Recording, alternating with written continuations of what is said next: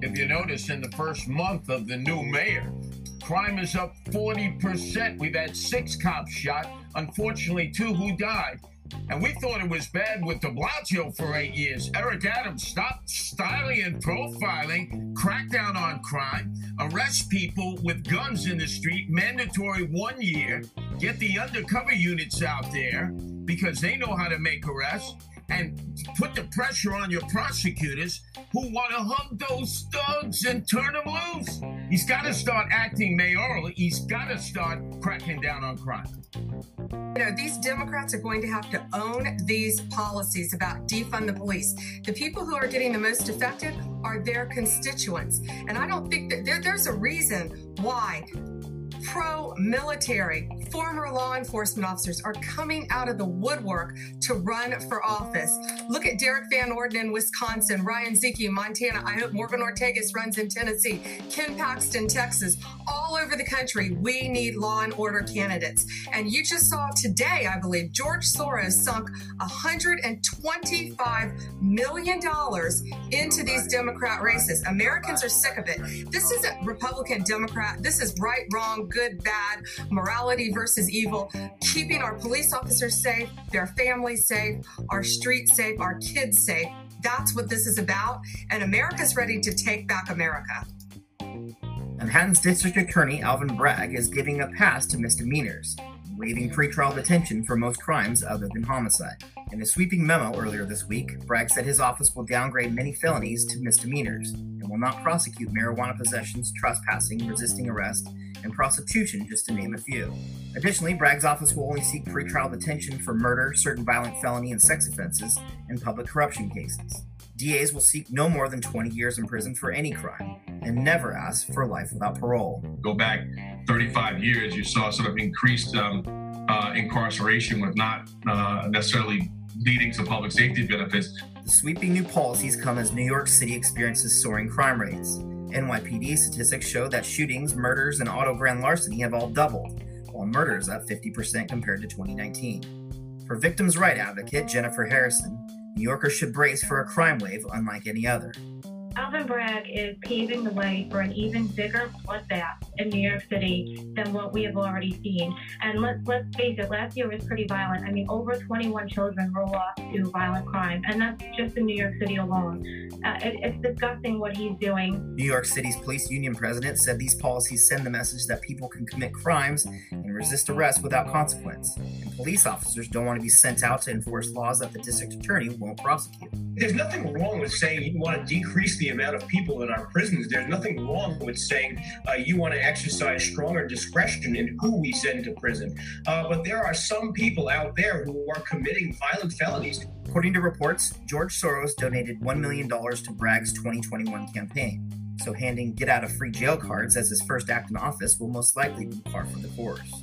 On Monday, Bragg dropped the investigation into former Governor Andrew Cuomo over allegations he mishandled nursing homes during the initial coronavirus outbreak. And for him to stand up yesterday with other socialists advocating the release of more violent recidivists under parole reform, such as elder parole, the day after he decided to drop the investigation into Governor Cuomo's mass murder of over 16,000 people pretending to care about elderly now, I mean, is laughable.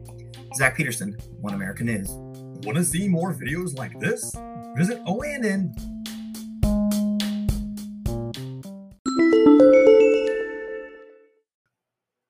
If you notice, in the first month of the new mayor, crime is up 40%. We've had 6 cops shot, unfortunately 2 who died. And we thought it was bad with de Blasio for 8 years. Eric Adams stopped styling and profiling, crack down on crime, arrest people with guns in the street, mandatory 1 year, get the undercover units out there because they know how to make arrests, and put the pressure on your prosecutors who want to hug those thugs and turn them loose. He's got to start acting mayorally. He's got to start cracking down on crime. You know, these Democrats are going to have to own these policies about defund the police. The people who are getting the most affected are their constituents. And I don't think that there's a reason why pro-military, Former law enforcement officers are coming out of the woodwork to run for office. Look at Derek Van Orden in Wisconsin, Ryan Zieke in Montana. I hope Morgan Ortegas runs in Tennessee, Ken Paxton, Texas. All over the country, we need law and order candidates. And you just saw today, I believe, George Soros sunk $125 million into these Democrat races. Americans are sick of it. This isn't Republican, Democrat. This is right, wrong, good, bad, morality versus evil, keeping our police officers safe, their families safe, our streets safe, our kids safe. That's what this is about. And America's ready to take back America. Manhattan's District Attorney Alvin Bragg is giving a pass to misdemeanors, waiving pretrial detention for most crimes other than homicide. In a sweeping memo earlier this week, Bragg said his office will downgrade many felonies to misdemeanors and will not prosecute marijuana possessions, trespassing, resisting arrest, and prostitution, just to name a few. Additionally, Bragg's office will only seek pretrial detention for murder, certain violent felony and sex offenses, and public corruption cases. DAs will seek no more than 20 years in prison for any crime and never ask for life without parole. Go back 35 years, you saw sort of increased incarceration with not necessarily leading to public safety benefits. The sweeping new policies come as New York City experiences soaring crime rates. NYPD statistics show that shootings, murders, and auto grand larceny have all doubled, while murder is up 50% compared to 2019. For victims' rights advocate Jennifer Harrison, New Yorkers should brace for a crime wave unlike any other. Alvin Bragg is paving the way for an even bigger bloodbath in New York City than what we have already seen. And let's face it, last year was pretty violent. I mean, over 21 children were lost to violent crime, and that's just in New York City alone. It's disgusting what he's doing. New York City's police union president said these policies send the message that people can commit crimes and resist arrest without consequence. And police officers don't want to be sent out to enforce laws that the district attorney won't prosecute. There's nothing wrong with saying you want to decrease the amount of people in our prisons. There's nothing wrong with saying you want to exercise stronger discretion in who we send to prison. But there are some people out there who are committing violent felonies. According to reports, George Soros donated $1 million to Bragg's 2021 campaign. So handing get-out-of-free-jail cards as his first act in office will most likely be par for the course. On Monday, Bragg dropped the investigation into former Governor Andrew Cuomo over allegations he mishandled nursing homes during the initial coronavirus outbreak. And for him to stand up yesterday with other socialists advocating the release of more violent recidivists under parole reform, such as elder parole, the day after he decided to drop the investigation into Governor Cuomo's mass murder of over 16,000 people pretending to care about elderly now, I mean, is laughable. Zach Peterson, One America News. Want to see more videos like this? Visit OANN.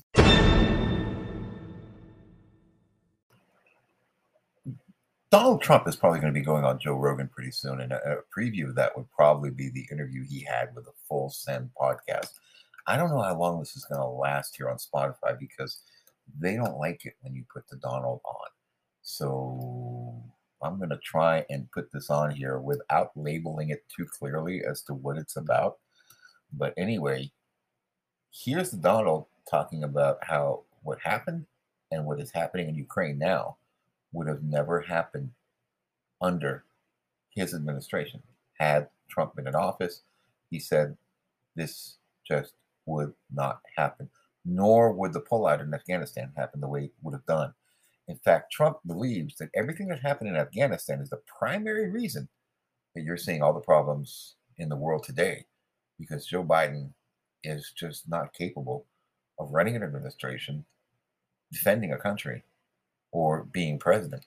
In fact, he's a puppet, not a president, is what Trump says about Biden. If the election, if we were running, if you had the Trump administration in there, there would be no war, number one. Yeah. And number two, energy prices would have been down. War or no war, they would have been very low because we were dominant. We were becoming, I call it energy dominance. We were dominant in energy and getting more so by the day.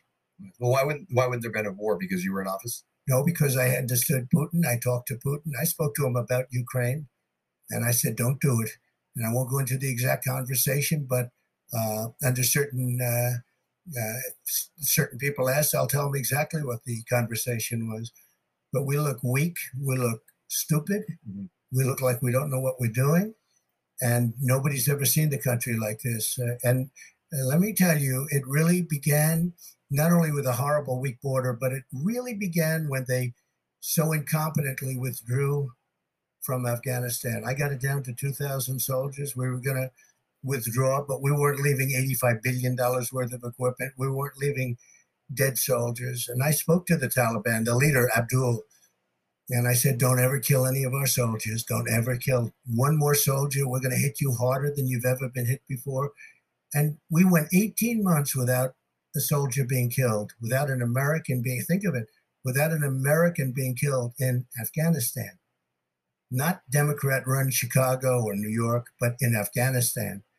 And 18 months, and then they did this withdrawal, which after 21 years was the right thing to do. But we were doing it. That's why we were down to 2,000 soldiers. But it was so incompetently handled between the death and the $85 billion. They have better equipment than almost any country in the world. And now Afghanistan is one of the largest seller of arms anywhere in the world because they're selling it. I was going to say, Afghanistan seems like it's overlooked at times right now. Like people forget about what is actually the current state of Afghanistan right now. Well, I hear it's a mess. I hear we're sending a lot of money to Afghanistan, if you can believe this. They're asking for money, and we're sending it. They have 700,000 machine guns, rifles of all types. They're selling a lot of them. They don't need that many. There's no way they can use what we left. They have helicopters. They have planes. They're selling equipment to other countries. They're giving equipment to China and to Russia because they're going to de-engineer. They're going to come out with a helicopter, just like our great helicopter. We have the greatest helicopters in the world. They now have them, and they're going to duplicate them. Afghanistan was, I think, the most embarrassing moment in the history of our country, the way we got out. We looked like we were surrendering, which in a sense, I guess they were. To take the soldiers out before you take the American people out, American citizens are over there right now trying to get out. They can't. But to take the soldiers out first instead of last.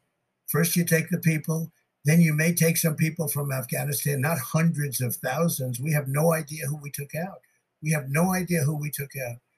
But we take the people and we take all the equipment. And I said, I don't want to leave a screw, a nut, a bolt.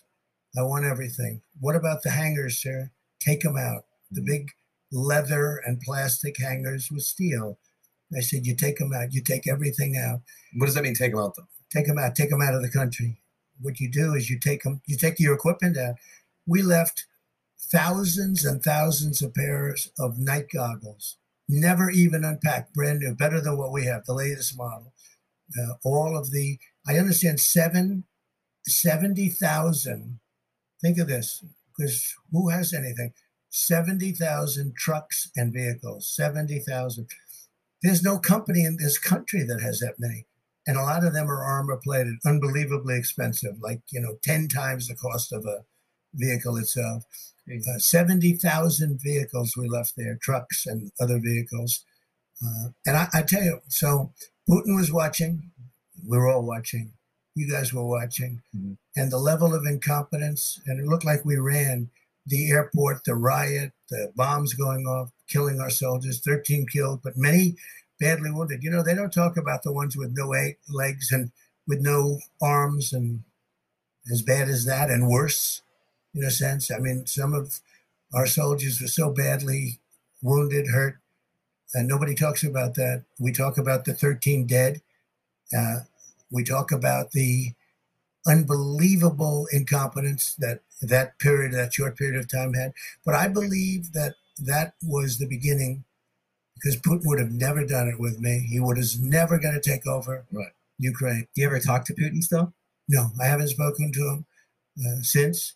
But he was never, ever going to, certainly under the Trump administration.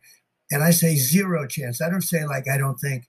Zero chance he would have done it. And I spoke to him about it. Zero chance he would have done it. Right. So basically, what Donald is saying is had he still been in office at this point, gasoline would be $7 a gallon. Putin would have not invaded Ukraine. there would have been an orderly departure out of Afghanistan. They would have worked it out, found a way, and a lot of things are just happening in weird ways to, make things worse when it doesn't need to be worse.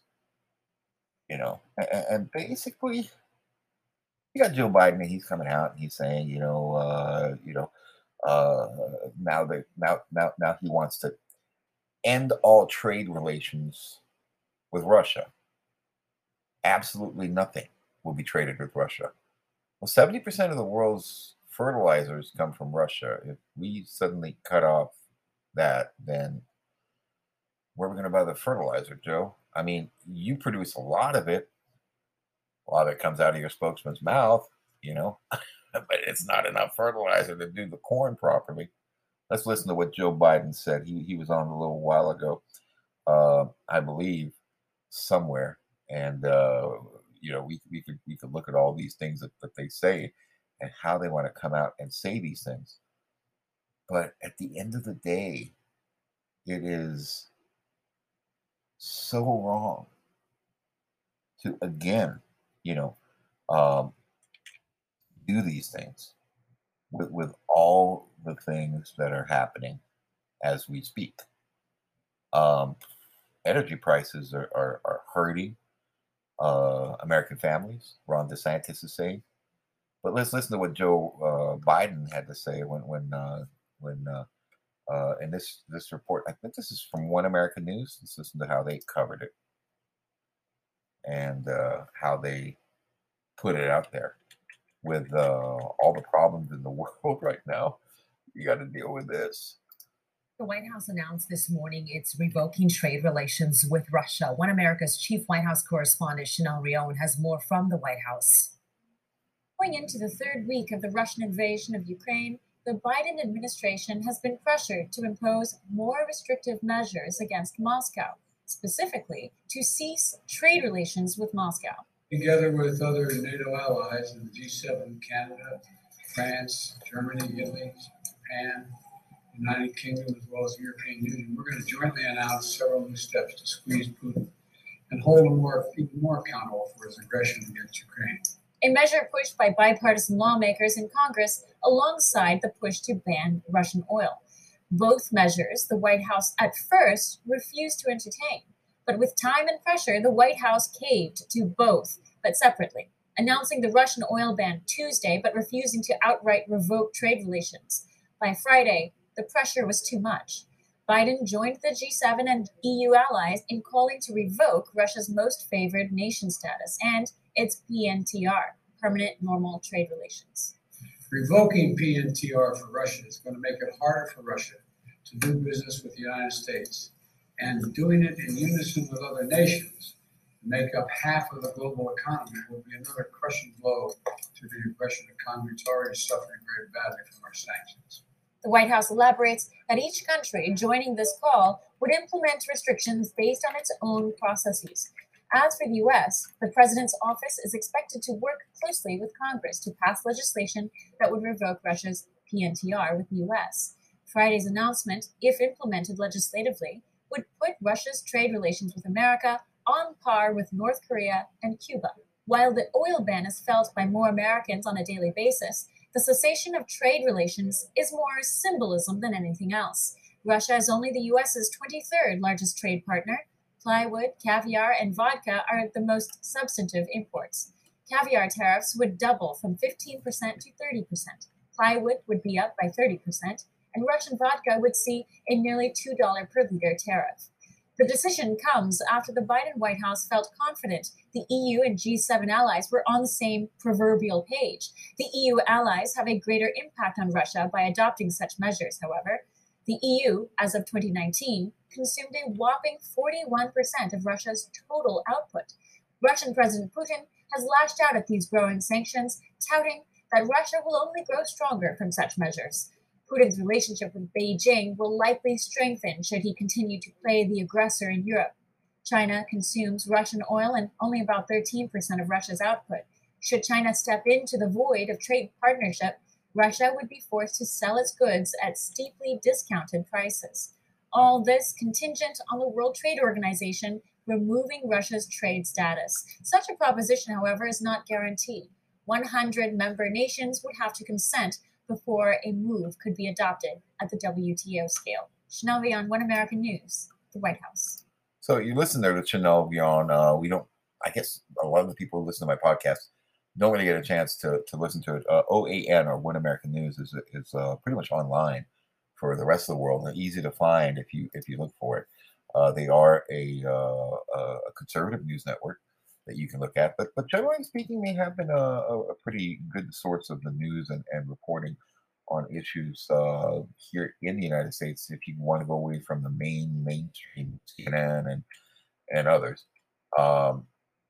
there are, of course, areas where you can always look at. Now, I know a lot of times I come up and I I'm critical of certain views and things and other areas, but you kind of often wonder, when they blame everything from inflation to oil prices and 100% of everything onto all that is happening in the world on Russia. And it just has a completely different situation than what you're seeing. And let's look at the situation on the ground in Ukraine from the other perspective.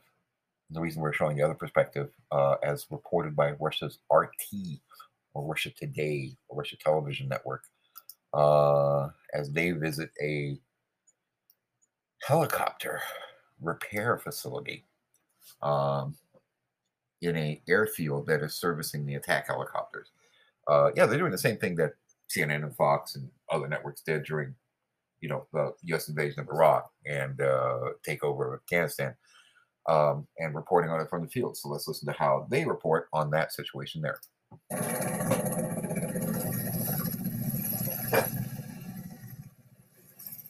From scorching enemy tanks to airlifting reinforcements to tip the balance in battle, helicopters have become a vital part of modern warfare, and Russia's campaign in Ukraine is no different. So these two Russian military helicopters have just returned from a combat raid just outside Kiev. You can see that this airfield is home to a lot of Russian birds used in this military operation in Ukraine. And also pay attention to that Panzer system. Basically, it provides air cover so that it can shoot down any missiles that might be fired towards this airfield. The moment they land, we watch personnel rush to restock the payload. The returning machines may not be needed anywhere at the moment, but it doesn't mean they don't have to be ready. And so what we have here are some brand new Igla missiles, or, Needle. So you can still see they are in their factory packaging. They're ready to be installed on any of the helicopters based here. And what you need to know about them is that they are air-to-air. So they are designed so that helicopters can shoot other aerial targets, and they are guided. In the NATO classification, they go by the name Grinch. So this is one of Russia's alligators, a combat helicopter K-52. It's just returned from the outskirts of Kiev, and new ordnance has already, almost all of it, has been installed. Now it's being refueled so that it can return to the battlefield. So that's basically their version of how we covered the war in Iraq and other things, and obviously they're presenting it from their perspective.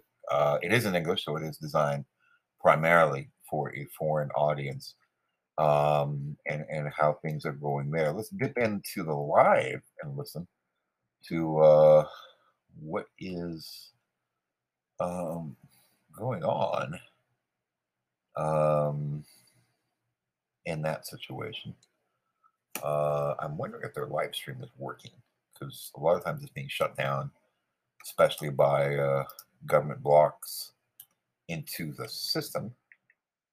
There are some platforms that still allow you to listen to it live or watch it live and see how things are going there. And I think they have. Manchuria is very handy because of its location close to the USSR. It also has plenty of test subjects. Test subjects? You mean people brought to the unit for tests? Exactly. Those people were meant to die? That's right. From tribunal questions to Kwashima Kiyoshi, a medical service major general.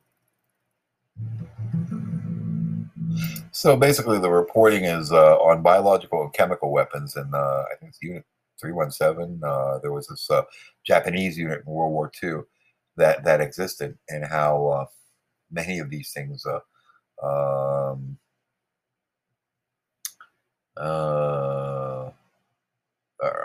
being talked about. RT has a kind of weird reputation. It is where a lot of different groups gather and bring out their side of arguments and whatnot. And obviously, it all has to be taken with a grain of salt. They do have a different perspective on the way they present the world and how those things are talked about.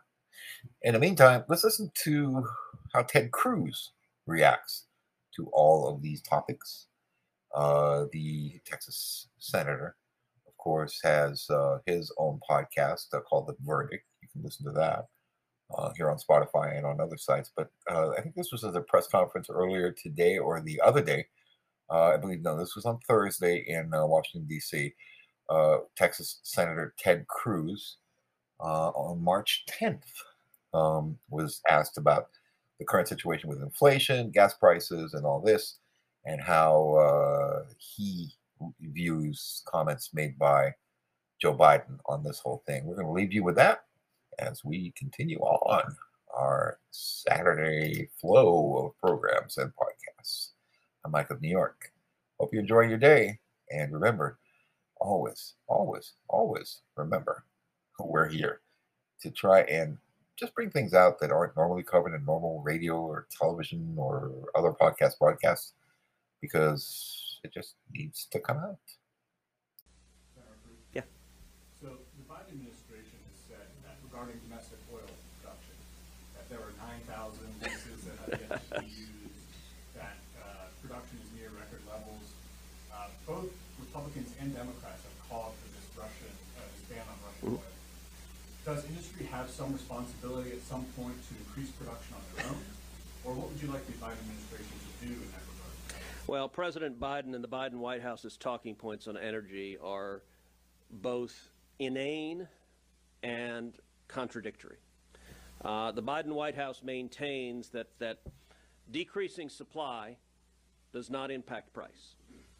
If you look at how Joe Biden started his presidency, he started it with a war on U.S. oil and gas. You know, President Biden tried to say this week, the increase in gas prices is due to Putin.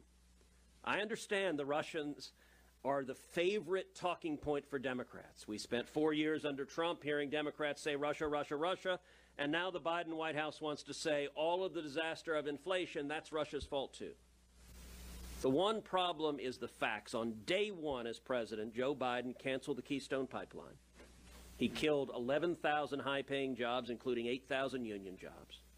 On day one, he halted all new leases on federal lands, both onshore and offshore. And shortly thereafter, he halted development of ANWR, the incredibly rich, small portion of Alaska that has vast petroleum reserves.